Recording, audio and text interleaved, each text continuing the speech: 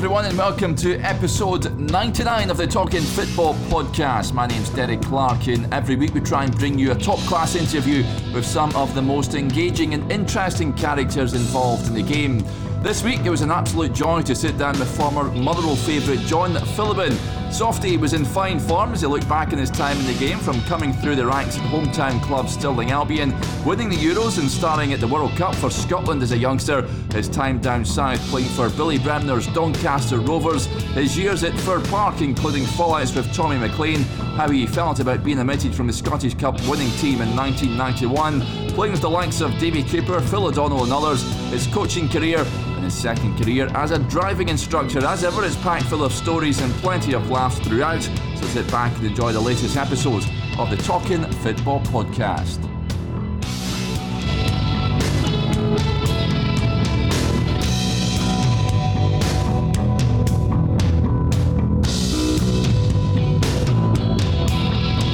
Hello everyone and welcome to another edition of the Talking Football podcast. I'm absolutely delighted to say we're joined on the line this week by former Motherwell legend John Phillippen. John, thank you very much for coming on. No problem, Derek. Happy to be here. Great career, of course, John, but we're just talking off air before we come on though about, of course, you've got your driving school at the moment, itching to get back to work, I'd imagine. Well, actually I am. I never thought I'd hear myself saying that I'd missed my work, but I've been off since the 26th of December, and it's a long time, and I'm just desperate to get back. Yeah, I bet you are. Yeah, it's been a long time, hasn't it? Have you suffered with any of the COVID stuff, John, at all? Have you been okay? No, thankfully, me and all of my family actually have been okay. My wife's been fine, my two daughters are fine, and my sisters and my mother's been fine as well. Yeah, and you've got your vaccine as well, you were telling me, so... I got my first vaccine 4 weeks ago, and luckily enough for me, I had no ill effects, so it's all good. Fantastic, excellent stuff. Well, let's look at the career then, John. Growing up back in Stirling, and when you were born back in 1964, were you always kicking the ball around? I would say so, at an early age. I was out in the streets. Back in the days, you were out in the streets kicking the ball with your pals. And my dad actually, he was a football player as well. He played with Stirling Albion as well, so I was sort of like want to follow in his footsteps. But to an early age, I was a boy at your feet all the time, you know. Yeah. Did you go and watch Stirling Albion then as a kid? Yeah, well, actually, I went right through the ranks with Stirling Albion. I started off as a ball boy when I was about 8 years old. Then I signed for them at 16. And then I came back to Stirling Albion as manager in 1998 when I left Motherwell. I had 2 years there. And then I went back to Motherwell as under 21 coach. Yeah, I guess the day when you were a boy there, when you were a ball boy and all that sort of stuff, did you play for boys' clubs before Stirling Albion, or did they have boys' clubs themselves? No, back in that day. Yeah. My first recollection was probably the Cubs when I played with the 7th Wallace in Stirling. I would have been about 7, 8 years old, and then I played with a Stirling Boys Club, and we were lucky enough to win the Scottish Cup at under 13 level. And the Stirling Boys Club, I moved on to Gearduck United, which is a club in Carnshaw near Larbert. Yeah. And from there, I got picked up with Stirling Albion. Yeah, fantastic stuff. You must have been delighted at that, playing, there as a young boy. And when did you make your debut? Quite young when you were still in Albion, John? I made my debut when I was 16. I was the youngest player to play for Stirling Albion. Yeah. I was 16 back in March. I signed on a Thursday night, one night after training, and I think it was the 1st of September. And signed on the Thursday night. I played with Gearduck on the Saturday as a sort of final game. And then we had a midweek game on the Tuesday night against Clydebank. And sitting in the changing room, I hadn't even took my boots because I thought I was in the squad, but I thought there was no chance of playing. And Alex Smith read out the team. And there was a guy there as well who had the second name of Sullivan. And I just heard the van and I thought, oh, was that me? And I thought, no, it couldn't be. So I was barely listening, to be honest. But when Alex Smith and George Peebles finished the team talk, all the players came over and said, all the best, good luck. And I'm sitting there going, I've not got my boots. I've left my boots in the house. I had to get one of the coaches to drive up to my mum and dad's to get my boots. So I'd only signed on the Thursday, and this was the following Tuesday. Jeez. And I made my debut in a 0-0 draw against Clydebank. Yeah. Can you remember much about the game? Other than it being 0-0, nothing major, nothing dramatic happened. I don't think I got booked, which is probably a wee bit unusual. But nothing more than that, no. So you mentioned Alex Smith was there at the time. I mean, absolute legend of the game. What was he like as a manager, John? Alex Smith is, for me, and also at that time at Stirling Albion, they had a great crop of young boys. There was me, John Cahoon, who went to Celtic. Yeah. Brian Grant went to Aberdeen. Robert Dawson, who went to St Mirren. Yeah. Willie Irvin went to Hibs.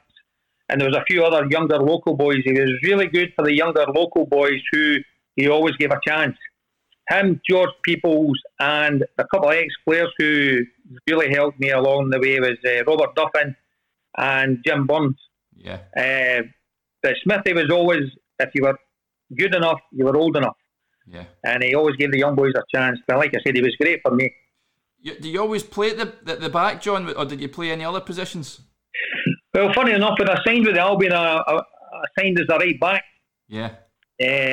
But there was a lot of times where I kind of played a central sitting role in midfield. Yeah. And once or twice, in desperation, he threw me up front. Just because I think I had a hard shot. 1982 was some year for you when you went away with Scotland. Were you playing with Scotland at that point, or were you playing with Scotland at a younger age? I played with Scotland the previous year, sorry. There was a tournament in Cairns. Yeah. And then Alex Smith came to me one Saturday and said to me, you're not playing a right back today. And I'm like, oh, am I getting dropped? And he says, no. He says, I'm going to play you at centre-half. Andy Roxburgh is looking for a centre-half for the Scottish youth team that was going to the Cairns International Tournament. Yeah. He says, and I told him that you can play centre-half. So I just want you to go in and play centre-half. So I went in and played centre-half. Must have done all right because the squad was actually getting announced the following night on the Sunday night. And I got a phone call from Alex Smith on the Sunday night saying, you've been picked for the Scotland squad, you'll need to get a passport, because I didn't have a passport. And I says, I was working at Alexander's Coach Builders at the time. Yeah. I only asked for to get time off for work. I says, I don't know if I'll get time off. He says, well, you're going to be away a week, 10 days. And I says, I only asked my work. He says, I'll sort it out for your work. So I had to get a passport, then go into my work and speak to the people at work. And to be fair, any time I needed to get away with Scotland, Alexander's were great. Yeah. Although there was one occasion when we went to the World Cup, the guy who was in charge of all the apprentices wasn't really a football man, and at first he said no, I couldn't get 3 weeks off. But I went above his head and I was sorry. Yeah. But 1982 was a great year, to come back to that. After playing in Cairns in 81, we went to Finland, won the European Championships, and luckily enough I scored a goal in the final. Yeah, you did. We had Ian Westwater on a wee while back, John. He was speaking of that. He says it was one of the best trips of his life and all that. Great achievement. What must have been something to be a part of that? Well, for me it was because Pat and Evan as well, we were the only two part-time players. Wow. And in Finland, that was really, the week away with the Scotland squad in Cairns, it was a great tournament because we played Italy and Brazil, and I think it was East Germany at the time we played there. But we went to Finland, it was a lot more serious in the sense because if we did well at that tournament, we had a chance of qualifying for the Mini World Cup in Mexico the following year. And for me, as a 16, 17-year-old boy playing part-time football, playing me like Paul McStay, and I'm sitting next to him in the bus looking at him going, that's Paul McStay. Well, I'm John Sullivan, Stirling Albion. That's Paul McStay. And it was just crazy for me. I was going to say that you're mixing with these boys. Did you sort of feel in awe, or did you take it in your stride and just feel that you deserve to be part of the setup? At first, I think I was a wee bit nervous, but once I got in and got to know a few of the boys, it was fine. Yeah. Because funny enough, when I was growing up, I was a bit shy, but I was totally different when I was in the park. Yeah. Because playing at 16, 17 in the first team at Stirling Albion made me grow up really quick. Yeah. You were treated as a man. You weren't treated as a wee boy. And then when I got picked for Scotland, obviously there were doubts in my mind that, well, am I good enough? But I kept getting picked and I kept playing. And I think the more I got picked and the more I played, the more I got comfortable. And to be fair, all the boys I played with, most of them they were great. Yeah, but Andy Roxburgh was the coach, of course, and Walter was assisting them as well. What were they like, John? They were good. Walter Smith was really good for me because he, on a couple of occasions, took me to a side just to build up my confidence and say, look, you deserve to be here. We wouldn't pick you if we didn't think we could do it. And, you know, it's going to happen for you, because at that stage, I was desperate to go. I wanted to go full time. Yeah. I was playing with Stirling Albion in the second division, and I was doing well, and there was reports every week to scouts at games, not just watching me, like I said, John Cahoon, Brian Grant, Robert Dawson.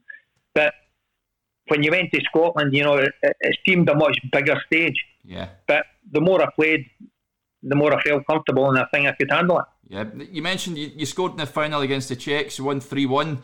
What's your memories of that game, John? Well, the funny thing about that, I said though, funny enough, all week along, that I had a feeling I was going to score. Yeah. In the last minute of a half to put Scotland 1-0 up. And when we were playing the A games, there were 40 minutes per half. Yeah. They weren't 45, they were 40. And I scored in the 39th minute. It was a corner to the right, got flicked on, I think, the Ali Dick at the near post, who's another Stirling boy. I went to school with him at St Bodens. And it just felt to me, and I just rifled it home. Yeah, magic. Amazing. See, you mentioned Ali Dick. He went to play for Ajax, didn't he? And he played for Spurs as well. That's right, he was playing with Spurs at the time. But like I said, I've known Ali since we were 6-7 year olds here, but we're in the same club group together with a lady called Mrs Shaw, who's famous in Stirling for what she did with all the young boys. Then he went to St Bodens. We played together at St Bodens, and then he went down to Spurs. Yeah. I think he went to Ajax. He got a really bad knee injury that forced him. Yeah. I see him now and again in Stirling. He's back in Stirling as well, and I still see him now and again as well. Yeah, cracking. So, see, that's some achievement that for Scotland at that young age. Did you sort of feel pressure going into that final at all, or do you just, being young and that sort of thing, you don't really think of that? I don't think we felt any pressure. Yeah. I think the biggest pressure was the game against Holland. Yeah. When we needed a draw. We knew we needed a draw to win the group. And they had Marco van Basten playing in that game. And I think he opened the scoring. Yeah. And then Gary McGuinness equalised for us. And then I think we held out comfortably for that. But I don't think, going into the final, we were all just looking forward to it. The game couldn't come quick enough for us, and I think it was destiny for us. Yeah, it's a proud moment. I guess your family must have been really proud of what you done there as well, John, I'd imagine. Aye. Well, when we came home, Alex Smith had drove us back to the airport, and my mum and dad had the Scotland flag on the window with European champions, and me and Ali and my mum and dad and Alex Smith and my granda. My mum had got my granda up to do a picture for the local paper, the Stirling Observer, and it was flashed across the front of the paper. It was a really proud moment. Yeah, absolutely. And of course, from there you would qualify for that mini World Cup that you mentioned. You went and played Mexico, South Korea, and Australia, didn't you? Another great experience for you. Oh, unbelievable. The biggest thing though in Mexico was when we came off the plane and we were driving out the city centre. Like, you had these mansions, like £1 million mansions, and then within 100 yards you had the shantytown. And then we got taken to this place, a lovely hotel, and then we got taken. I always remember we got taken to this Scottish Association club in Mexico with all the expats and everybody who had a bit of Scottish blood. More treated like kings. Yeah. And it was unbelievable. But the heat was terrible. We went to Colorado in America for a week to acclimatise, and we played a couple of games over there before we went down to Mexico because we were playing at altitude. But I always remember Brian Rice suffered really bad because he was ginger hair and light skinned, and he struggled. And really, I think it was the first game against South Korea. I think the first. Yeah. It was South Korea. It was South Korea on Australia. Sorry, he had to get oxygen at half time because he just couldn't get a breath.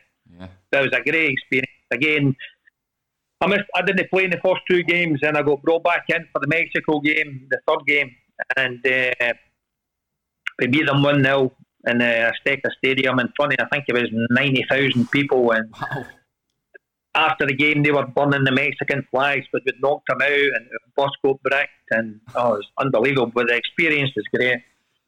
The disappointing thing about Mexico was we played Poland in the quarter final, and we played Poland the previous 2 years and beat them. I think the first time was 5-0, then 2-0 in Finland. We beat them in Finland, and they scored in 3 minutes, and then they just sat in. And it was one of these games where we had chance after chance, but we'd hit the post. The keeper would make an absolute wonder save, and we just couldn't score. Yeah. So we're on the plane the next day back home. Yeah. So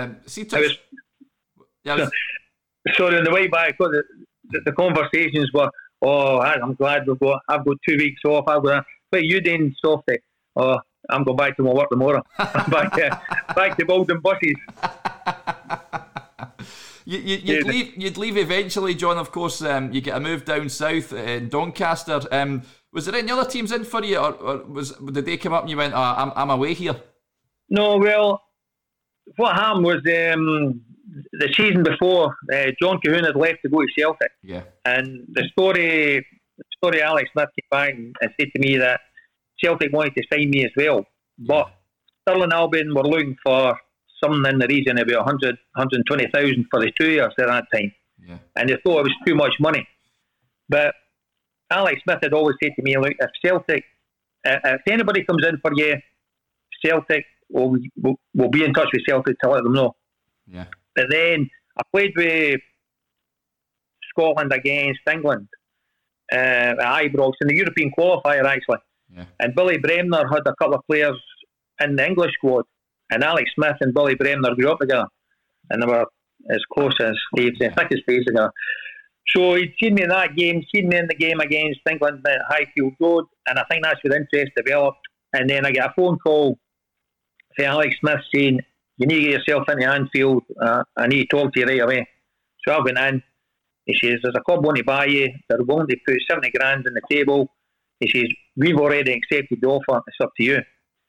So I'm like, say, who's the club? And he says, Doncaster Rovers. And then he goes on to explain to me about Billy Bremner. No, he didn't need to explain to me about Billy Bremner because I knew it. Yeah. And he says, look, and I says, well, what about Celtic? He says, well, we've been in touch with them and they still think the money we're won is too much for a young boy. It's too much of a risk. He says, there's very few clubs up here who are going to pay that kind of money for a young boy. Yeah. So I says, right, I'll go and talk to them. So the next thing I know, I'm up at Prestwick Airport because the chairman for Doncaster had flown him and Billy Bremner up in a private jet. Sitting and talking to Billy Bremner and not really take it in because I'm talking to Billy Bremner. And I'm looking at Alex Smith for a bit of guidance, and he's saying, he says, the guy in charge was a guy called Peter Wetzel, who supplied clothes for all the Marks and Spencer stores in Britain. He was a multi-millionaire. Yeah. And they had a plan for Doncaster Rovers. It was a 3-2-1 because they were doing really well in the 4th division. They were sitting second top. They were going into third, going to the second, and looking to go to 1. So I'm sitting there talking, and he says, right, are you signing?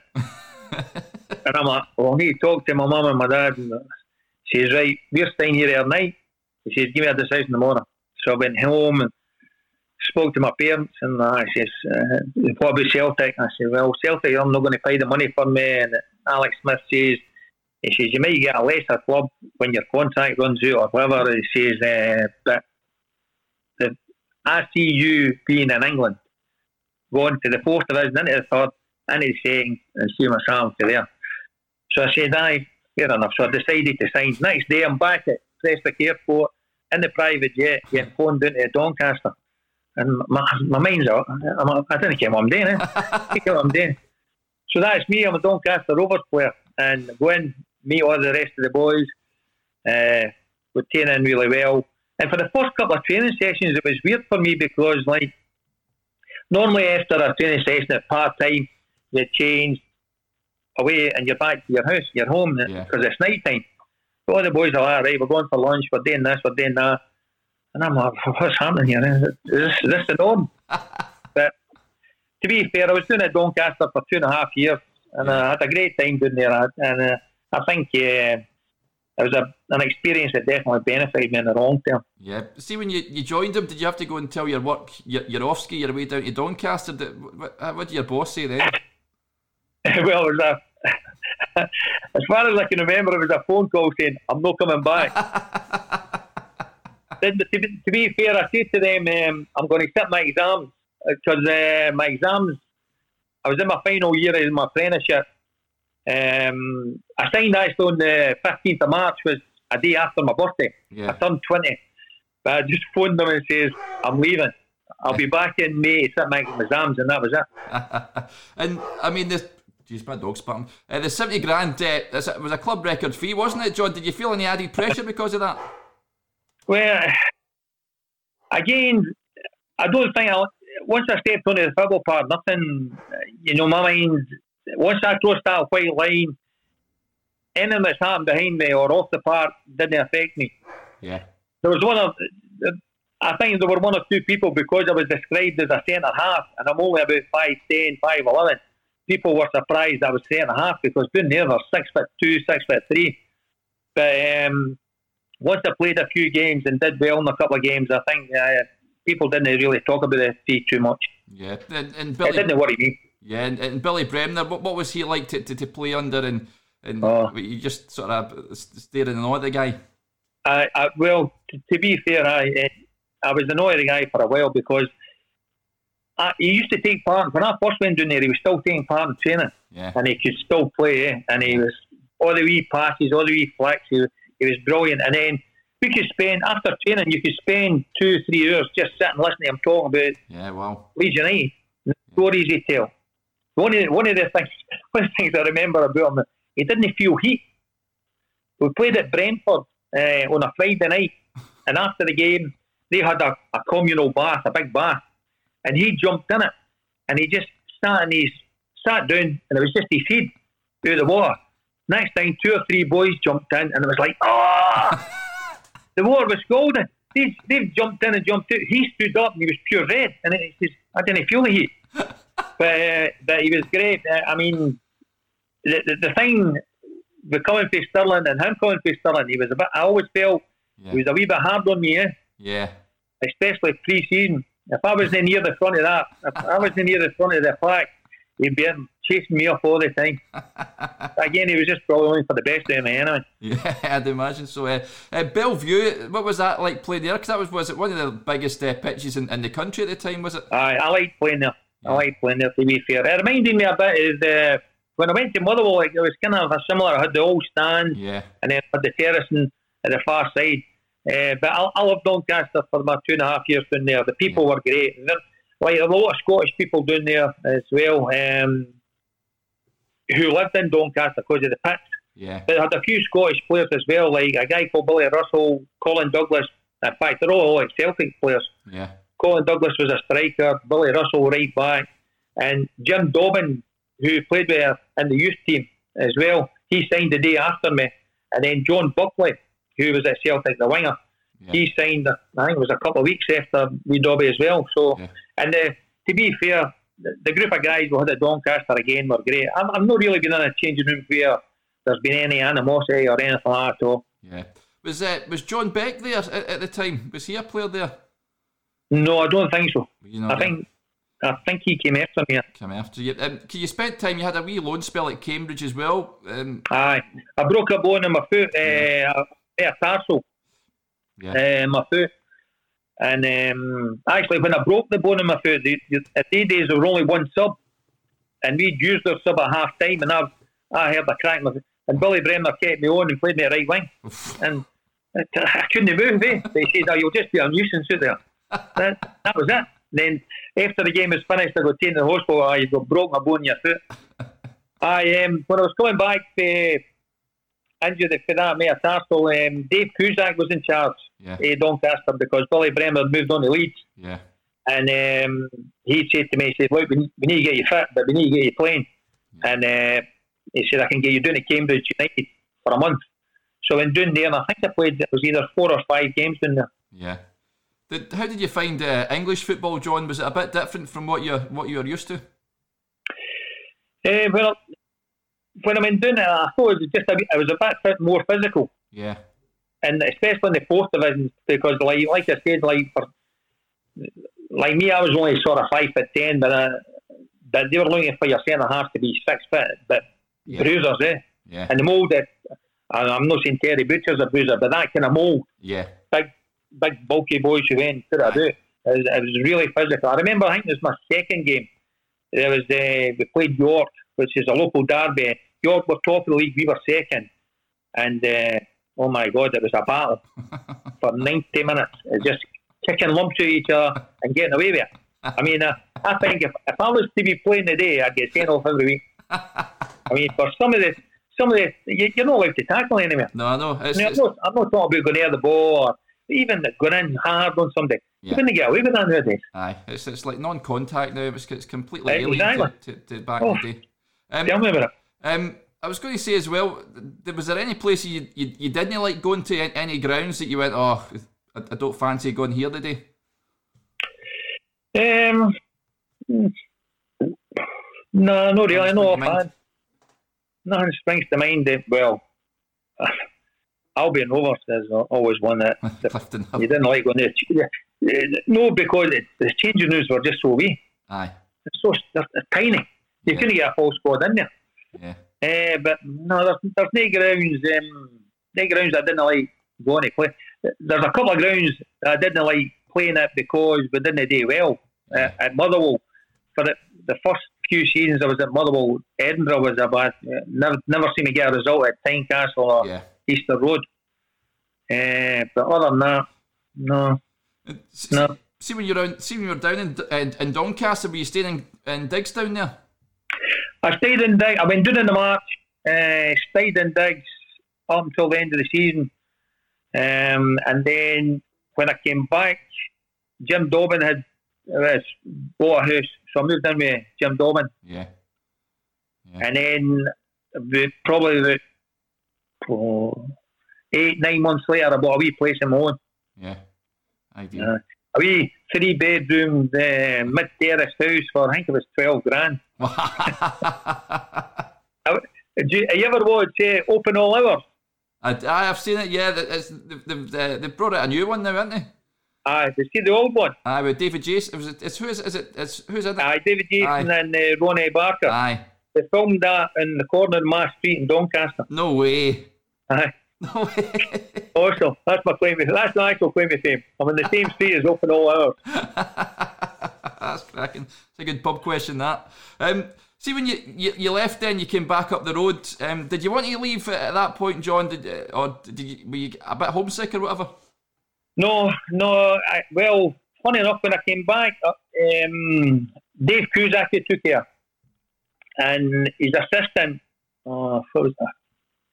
I can't remember his name, but he brought his assistant in who was, I can't remember his name now, but he was a right back. Yeah. And I was playing right back again because Dave Cusack was a centre back. And he's playing him in front of me. And I kind of knew the writing was on the wall for me at that stage. Yeah. But when he told me, he said, look, I picked up a wee hamstring sprain.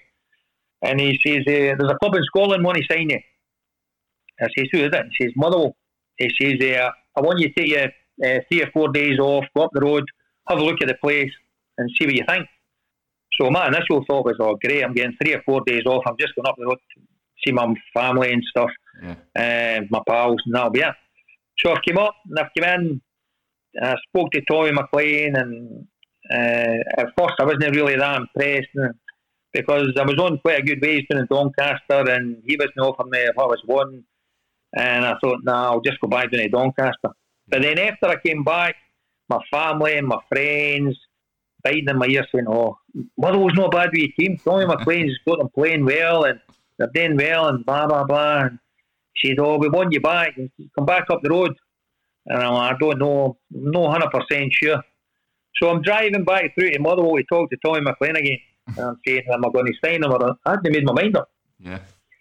And then I'm going to Firth Park, and Tommy McLean offered me the deal. I'm saying I'm not 100% sure. Then he offered me just a wee bit more. And I thought, well, if I'm going to go back down to Doncaster, I'm probably going to be sitting in the reserves and sitting in the stand every Saturday. I says, "Aye, okay, I'll sign." So that's it. And then it was a 12-year prison sentence. No time off for good behaviour there.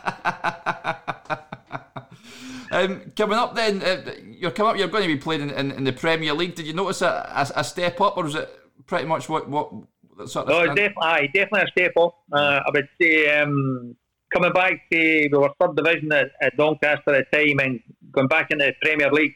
Funny enough, again, my debut was against Rangers, and I hadn't expected to be playing because I had this wee niggle. Yeah. And but he gave me a fitness test on the Thursday and to see if I get a reaction on the Friday, and it actually felt all right. So he says, "Right, I'm going to play you on the Saturday against Rangers." I says, "Right, fair enough." And then after that, I was more or less played every game. Well, to the end of the season. So I signed in September. I think it was September. And how did you find Tommy McLean to play under, John? I think me and Tommy had a love-hate relationship. He loved to hate me, and I loved to hate him. To be fair, I think early on it was pretty good. But I mean, I was here 12 years, so obviously it was a big part of my career. Yeah.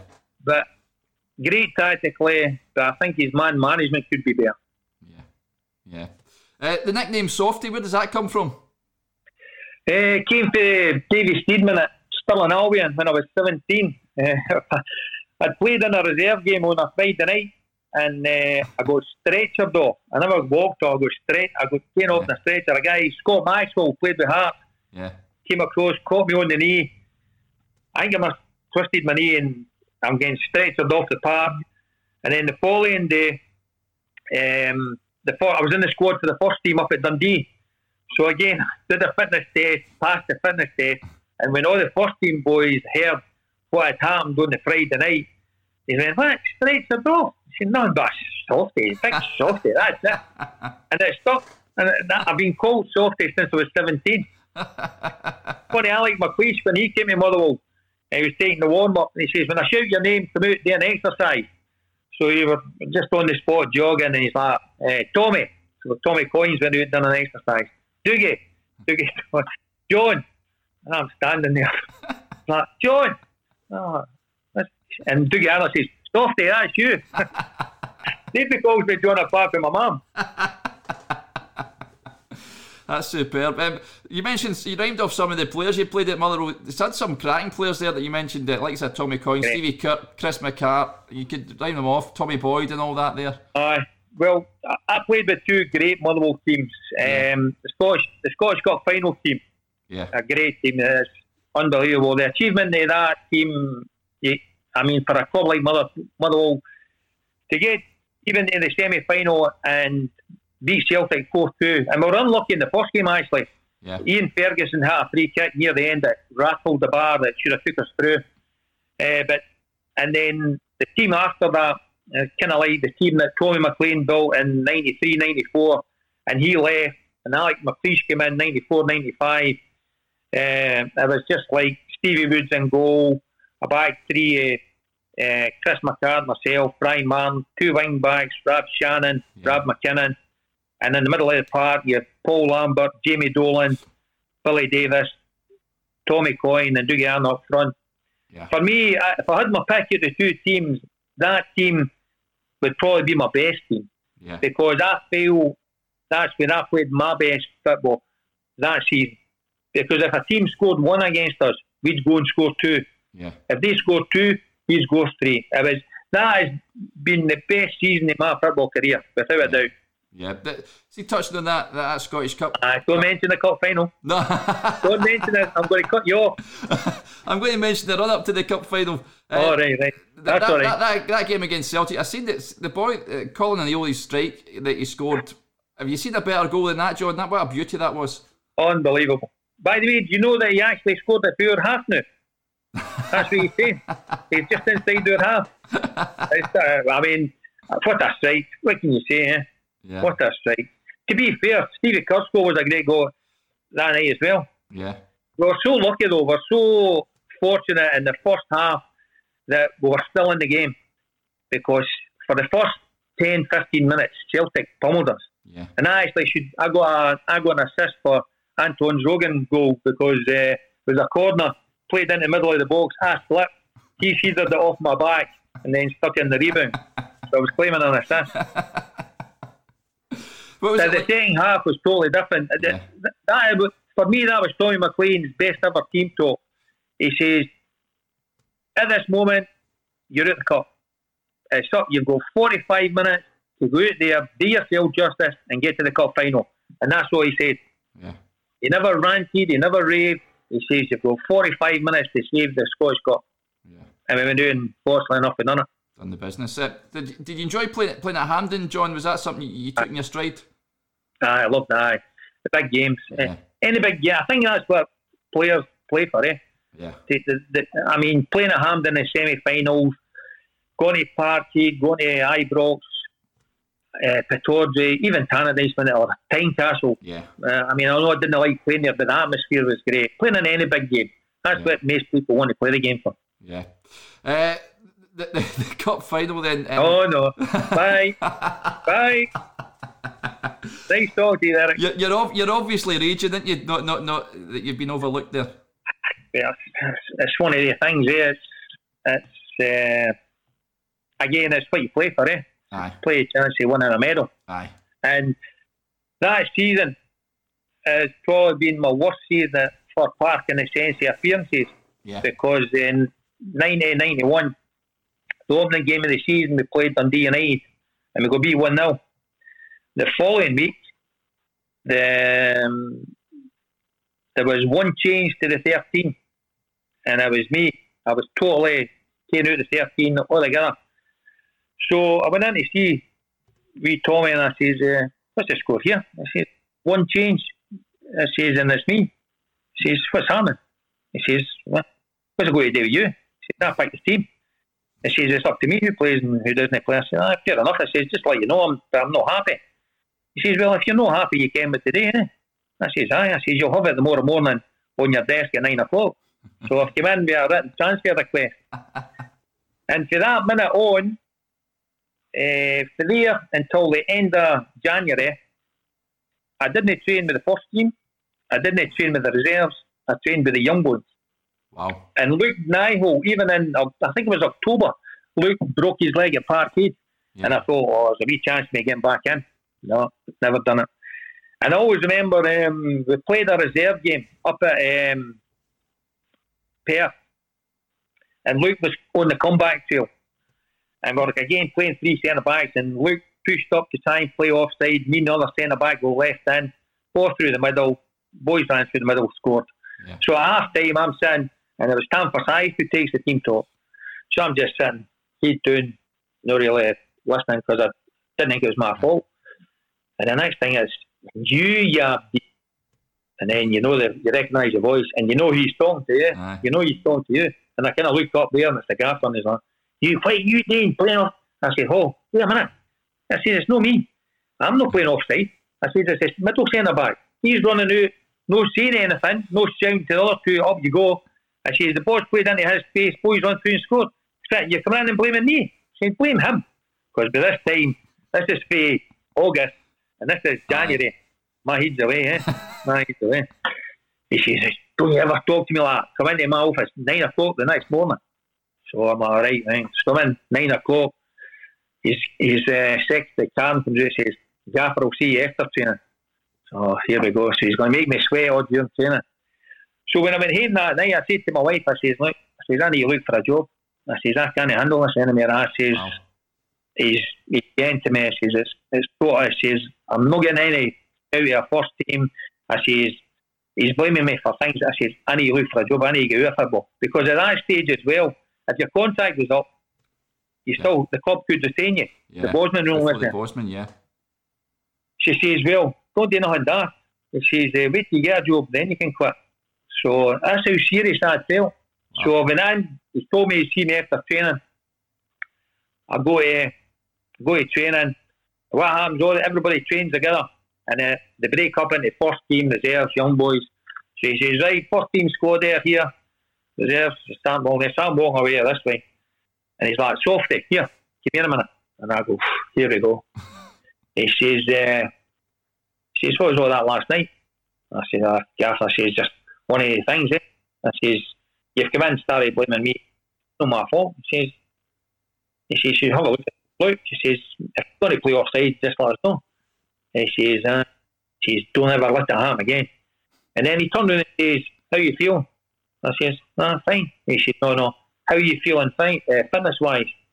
I says, fitness-wise, I says, I'm doing a bit more when I go away for the park. I says, I'm doing my training here and I'm doing more at home. He says, good. He says, we're playing Aberdeen and Saturday Scottish Cup. He says, you're playing. That was it. I think in total I played 11 games. I think it was 11 league games and 4 Scottish Cup ties that season. Yeah. But I was on the verge of quitting. I just couldn't take it. Wow. That's that. It must be hard, especially back then as well. No, I mean, when you're like you say, you're under the control of the club and all that. There's not much you can do about it. Plus, in these days as well, Motherwell were the greatest players, basic wise. Good bonus system. Yeah. But if you're not playing and winning, you're not getting the bonus. Aye. It's not very good, is it? No. See, some other players that you played with, of course, when you mentioned Davy Cooper, how good was he? Unbelievable. Yeah. I mean, I remember when he signed, we were up at Tannadice, and I travelled, because I stayed in Stirling, the bus went up to Edinburgh way. Yeah. So I just drove from Stirling to Dundee. And there was all these rumours going about. And I'm like, no, it's not David Cooper, he's not signed. He's not. Joe Robbs and walks David. Oh my God. And again, it's David Cooper, But unbelievable. I mean, when he was at Motherwell, he was some player. But at the top of his game, when he was at his peak, I mean, people call him world class, and you could see it. Yeah. He just couldn't get the ball off him. Yeah. Couldn't get the ball off him. And he's such a nice guy. Yeah. Such a nice guy. We had Rab McKinnon on a wee while ago, John, and he said he used to train down at Strathie and the ball was just glued to his feet. You train on bogs and all that. Unbelievable. That's what I said. I mean, if you were playing a first team versus reserves, and you were in the reserves, you didn't want to be picking up David Cooper, so you would be just staying circles. But it was great. I mean, like I'd heard the rumours then, the Moody Blue, and he was a wee bit off, but he was a great guy. Aye. He was a great guy. He had time for everybody. Yeah. And go back to the cup final. Coop he was brilliant for me. But when we were in the park, and I knew I wasn't playing by this time because the team is named down at the hotel down in Ayrshire. And I knew I wasn't on the bench. He named the subs at Hampden, but I knew I wasn't on the bench because you're looking about, and we knew Kirky was going to be on the bench. Yeah. And Colin O'Neill had been going about saying on the Friday night that he was on the bench. So, and the days there was only 2 subs. So, so I just went on to Hampden and I walked away out at the far side, and Coop came there and says, big man, he says, really feeling for you. You deserve to be playing today. Yeah. He says, there's none I can say. And I just says, thanks, Coop. Yeah. That's the type of guy he was. Yeah. Are you able to enjoy the game, John, watching? I mean, it was a classic, but you obviously want to play. No, I was a Dundee United supporter that day. Seriously. Until Phil O'Donnell scored, and his mum was sitting in front of us. Yeah. And his mum had to get up and walk out. She was just... That was the very first game she'd been in. Wow. And she just... burst into tears when Paul scored and walked out. What was? It was a hard day for me because, like, I'd probably had about a bus and a half for Stirling going through there, and I had to phone my wife and say, look, phone my family, tell them I'm not playing. Aye. And to this day, I don't know why. I never got an explanation about why I wasn't playing. Like I said, the first round of Aberdeen, which was the end of January, to the last game of the season against Hearts, I played every game. Aye. And I tell a lie, I missed one game, the replay at Morton. Yeah. That's the only game I missed, and I missed the final. It's a tough one to take, isn't it? Aye. But I came round a wee bit. Yeah, Phil O'Donnell you mentioned there, of course, he'd just be a young boy at the time. How good was he? Phil was a great boy. I mean, when he first came into the club, we didn't know if he was going to be a left back, a left centre back. He played it in the reserves with me at left centre back quite a bit. Wow. And his debut, I think he played left back against a Mum. And I remember Ken McDowell gave him a right billion. He said, welcome to the Premier League, son. But Phil was a lovely guy. Yeah, again, he was kind of unfortunate in his career in the sense that he picked up a few injuries that he didn't. He fulfilled his potential at Celtic, I think, but he could have played there longer if he hadn't picked up all these niggling injuries at Motherwell and was kind of forced to play every week. He was playing the Saturday, rest of the Wednesday, train Thursday, Friday, play Saturday, but no be quite 100%. Yeah. But lovely guy. Yeah, and I mentioned about Rab McKinnon. Do you enjoy playing alongside him? Rab McKinnon can own a tin of beans with his left foot. Did he tell you that one? I still talk to Rob on Facebook now and again. Yeah. Greg, me and him, we had a great. That squad, there was such camaraderie in it. It was unbelievable through the whole squad. It was just, and the cup final squad as well. Like I said, they're probably the best two teams I've played in at Motherwell. Yeah. But for me, the 94-95 season, just like I said, there was such a feeling. Tommy McLean had built a great team that finished third in the league. And Alex McLeish came in. And he just says, look, we know you're a good team. Go and play. He took the shackles off us where we, Tommy, would defend, hit the break, defend, hit. Whereas Alex McLeish says, just go and play. And the minute he said that, we had a lot of great football players in that team. Great football players. Jamie Dolan, another one who's sadly going, who didn't get the respect he deserved for playing in that team. He made that team tick. Yeah. Brilliant player. Yeah. See, your first goal for Muller, am I right in thinking it was a volley against Morton, is that right? Aye, and I think it was for the halfway line as well. It was...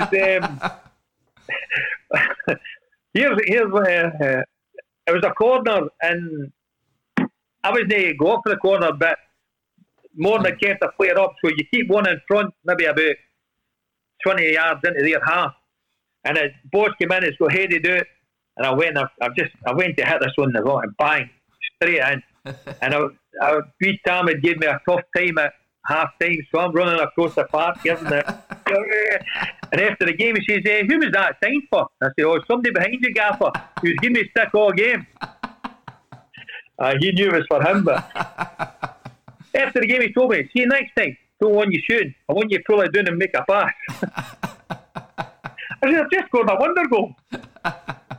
See your 94-95 team, you finished second, of course, in the table. The club was doing so well, wasn't it? I mean, Rangers and Celtic in the division in that year. So what was the secret, do you think?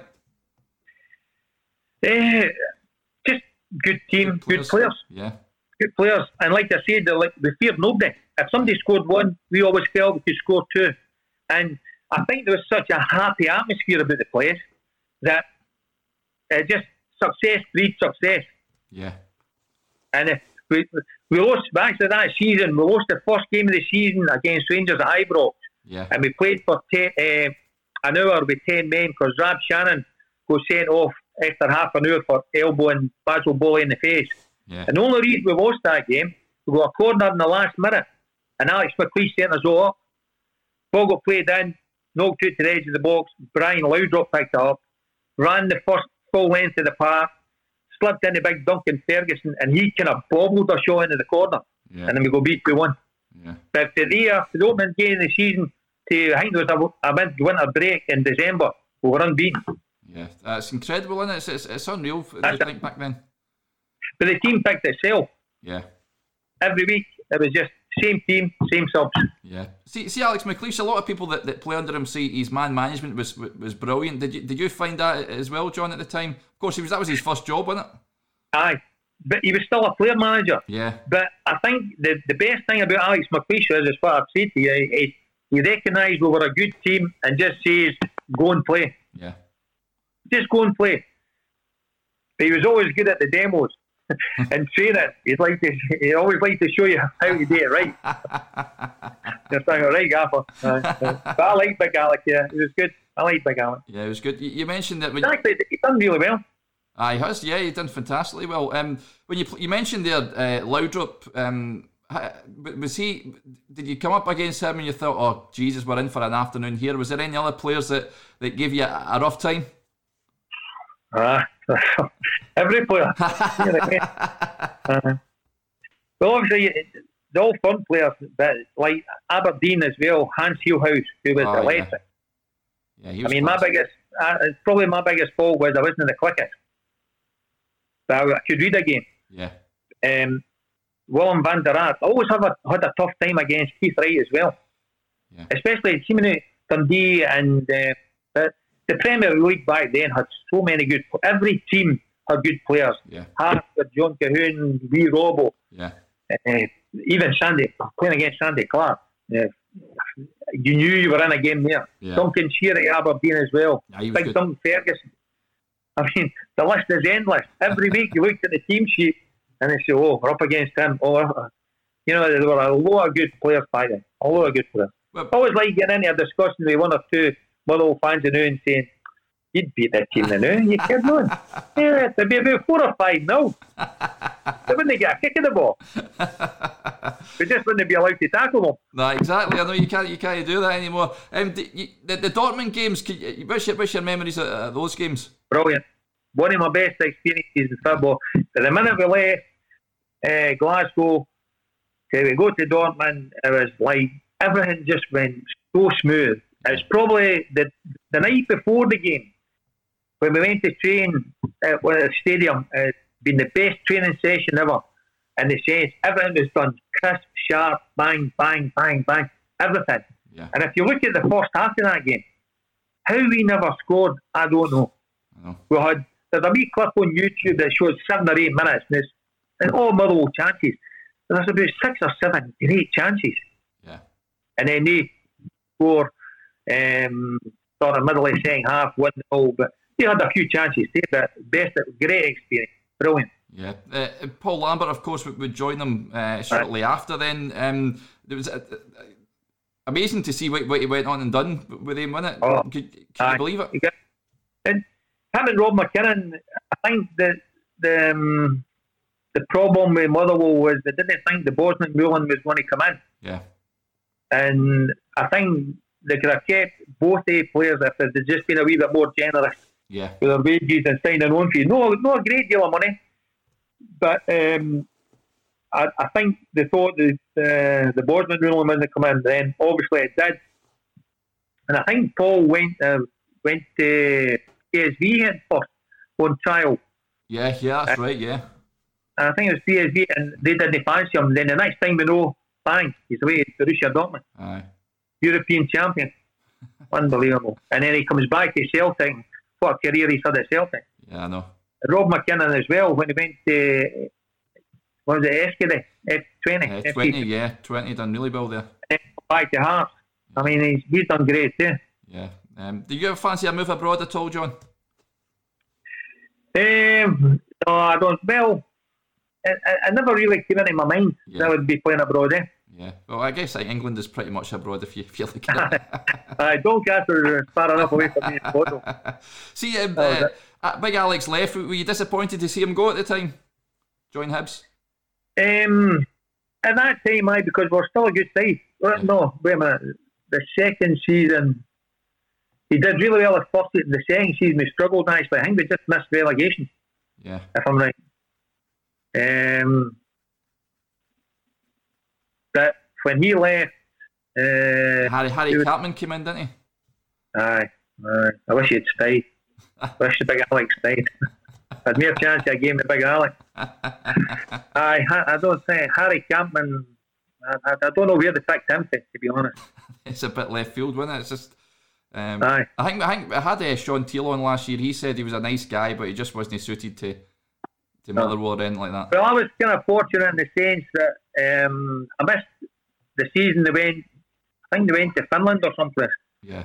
Pre-season, and they were up at 4 o'clock in the morning, doing runs through the forest before their breakfast. Back, showered.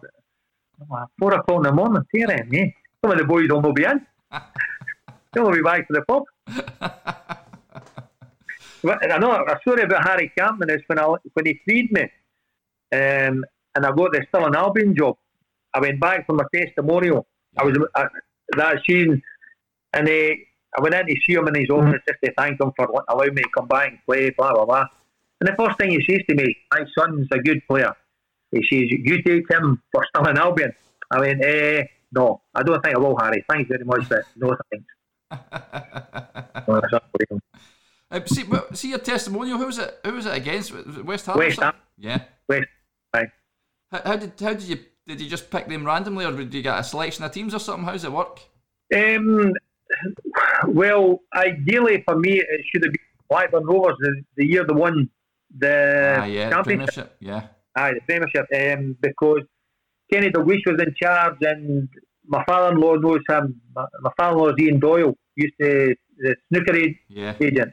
Yeah. He managed Stephen Hendrick.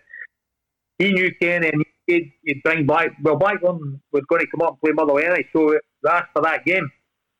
And Alan Dick, who was the secretary at the time, said no. He said, "We're only going to have one pre-season game at home. We can't have two before the season starts."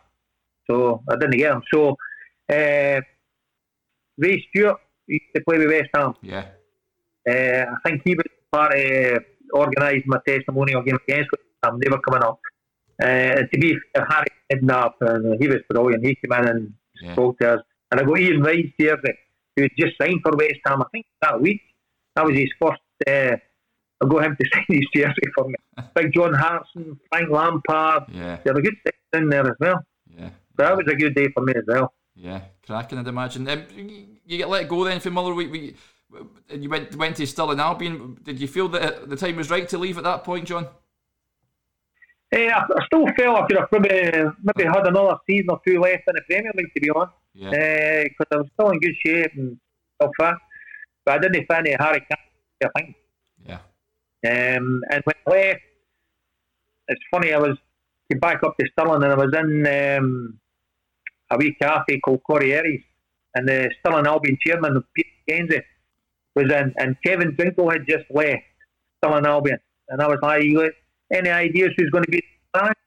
He says, "No, not at the moment." And she says, "Well," and she says, "if you're looking for, I'd like to put my name forward." He says, "Well, I'll maybe give you a call." And then a couple of days later, he called and asked me to go and meet him. So I went to meet him, and that was it. Yeah.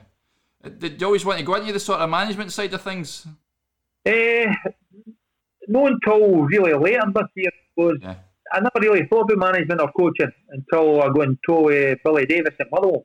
Yeah. And Billy was a fanatic. Yeah. He was every training session he's ever done to the day he started at Rangers. Wow. Every What? Fanatic. And his attention to detail is second to none. Yeah. And me and him go to him, and then we're saying, "Look, if one of us get a job, we'll take the other one as assistant." Yeah. So when I got offered the Albion job, I said to Peter, "Well, I want Billy Davis as my number two."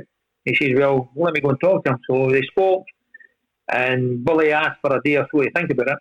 He came back. Motherwell, his contract was up at Motherwell at that time, and they offered him, I think it was something like an extra 10 grand, a coaching position with under 15s. So he says, "Look, I'm going to stay in the Premier League and stay with Motherwell," which is fair enough, Yeah. So that was it. I ended up at Stirling myself. How did you find the whole juggling the player manager sort of stuff?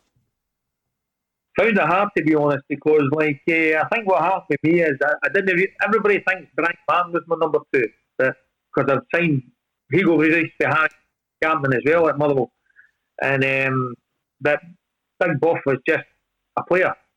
Yeah. But everybody thought he was assistant manager, and I found it hard because, like, when you're working on things at training, you had to step out the training to make your day right. And I think my fitness level started to drop a bit. And to be honest, probably looking back, that's my only regret. Yeah. I should have done better as a manager. Yeah. You went back from there. Were you disappointed, I guess, to leave still in Albion?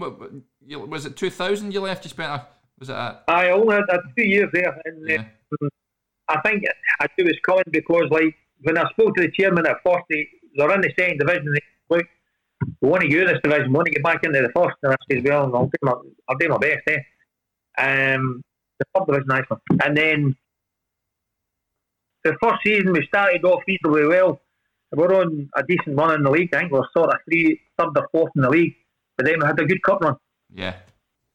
We beat Hibs, who were on an unbeaten 20 run. Yeah. We drew with them at Easter Road. We brought them back to fourth bank, and it was 2 weeks later, the night, and George Peebles, who was assistant manager of Alex Smith, I asked him to go and watch Hibs for me on the Saturday in between the games. So we Peebles just went and watched the game. He came back, and I went round on the Sunday night. He's got his Easter Beauty kit field laid out. And I've chapped the door, and his wife Mary let us in, walked in, and I said, "Hi, Peebles, how are you?" And he never even said hello. He says, "What a team. What a team. How did you manage to do?" Because I think they beat Morton 4-0. Yeah. He says, "They are fantastic." I'm like, "Peebles, I don't want to know how good they are. Just tell me how he beat them." And he says, "You'll beat them down the wing." He says, "They're two full backs, go bombing forward. You'll beat them to, and quick free kicks." How we won that night, I'll never, because Hibs bumped us. They had chance after chance, and we just couldn't score. They couldn't score. Yeah. And then the funny thing is, we've got Motherwell in the next round. We actually did really well against them. Andy Gorham had 2 great saves that we got beat 2-1. Yeah. 2-1, 2-0. But that was it. Yeah. That was the highlight of my managerial career. For there, you went back to Motherwell, didn't you, for a wee spell? Aye, well, wee Billy took me back as under 21. Yeah. Like I said, we'd always kind of agreed that one would be a manager, one would be an assistant, but then he'd brought in Mio to become his assistant, Mio Dragon-Volkovic. Yeah. So I got made under 21 coach. Yeah. But I always went to the first team on a Saturday. So I was basically, I mean, you could more or less call me a first team coach because I was there. Although I trained the young boys, the under 21s, on a Saturday I was always with the first team. Yeah. Yeah, and from there you left there, and then did you do any more coaching aside for that? Is that when you went into sort of the driving instructing? Aye, well, I'd sat my my badge, my instructor's license back. I think it was 95, 96. Yeah, I was getting to 30, 31, and I was thinking, what am I going to do here? Because you can't play football forever. Yeah. And BSM had a conference in it for part, and the guy who ran BSM Scotland, it was a Motherwell supporter, David Thompson. So the secretary says, "I'll get him to talk to you." And he says, "Look, we can train you, you can work in the afternoon, we'll give you a car." He says, "You can just get a bit of experience that way." Yeah. So I sat my 3 tests, passed them all first time. They gave me a Corsa, a BSM Corsa, which I loved driving into Ibrox with BSM. Next to the big Jags and the BMWs. And BSM stood for Big Softies Motor. And the guy would look at you and I'd go, "Motherwell player." BSM. As if I didn't have a triangle under it. That time. But that was it. I became a driving instructor, so I gave that up when I went back to Motherwell. Yeah. And then I picked it back up after I got sacked to Motherwell in October 2001. Yeah. After wee Billy got the sack. Yeah. And that was that. You never fancy going back into the game, or you had enough by that point? I don't think I'll ever go back into coaching because I've been out of the game too long. Yeah. And the game's moved on. Yeah. Definitely moved on. Yeah. So, and to get me back into football, it needed to be the right job. I was on the short list for a job at Parkhead, the Celtic, when Martin O'Neill was there, to take I think it was under 16s. Uh-huh. But Jim McInally ended up getting that job. Yeah.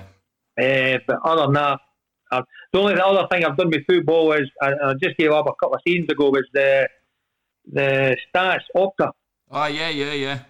I'd go to games, I covered games for Opta and just relay possession, what team's got the ball, how many corners, free kicks, stuff like that. Uh-huh. But then I've been doing that sort of 2.5 years, and I think what killed it for me, I go 3 games at Stennismuir in December. I'm sitting at the back of that stand saying, what am I doing here? So I gave that up. So I could play golf in the afternoon and the Saturday. Play golf on the Saturday. Aye, quite right. Very good. Lovely stuff. Well, that'll do us there, John. It's been absolutely fantastic having you on. Thank you very much for coming on. I enjoyed that. A wee bit of reminiscing. A lot of good times. It's funny, you didn't really talk about your career a lot in the sense. It's actually really enjoyed it, thinking back. It's been not too bad a career. A lot of boys would get a right arm for that. Oh, absolutely. When you sit back and have a look back, you realise it's sort of stuff. That's one thing that's so true. You don't appreciate it at the time. Aye. You don't appreciate it at the time. Aye. I mean, it's a great life for anybody who can get in it, as long as you can make a decent living out of it and that you're not under too much pressure. But you don't enjoy. You don't realise how good it is. Aye. Well, you're a long time retired, aren't you? Aye, you can say that again. Actually, I think now I'm coming up 20 years. It's coming up to say I've been driving this time. Well, 2002 will be 22. It'll be 20 years driving instructor, and I started in '84. No, I was away. I would say it's almost as long out the game as I was in the game. Aye. But not quite. That's mental. 1980 to 1980. Aye, it was 1980 to 2000. Aye, that's 20 years. 20 years, yeah. Wow. Aye. Wow, 2 careers then, isn't it? It's crazy. Yeah. Now I feel really old. Time flies when you're having fun, huh? Right, Derek. Thanks for that. Enjoyed that.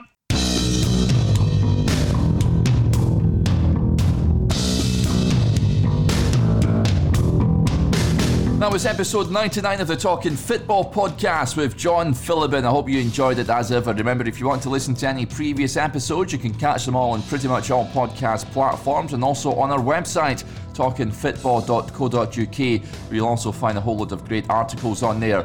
If you're on Twitter, you can follow us at talking_football, and we're on Facebook and YouTube as well. And if you want to sponsor the podcast, you can do just that.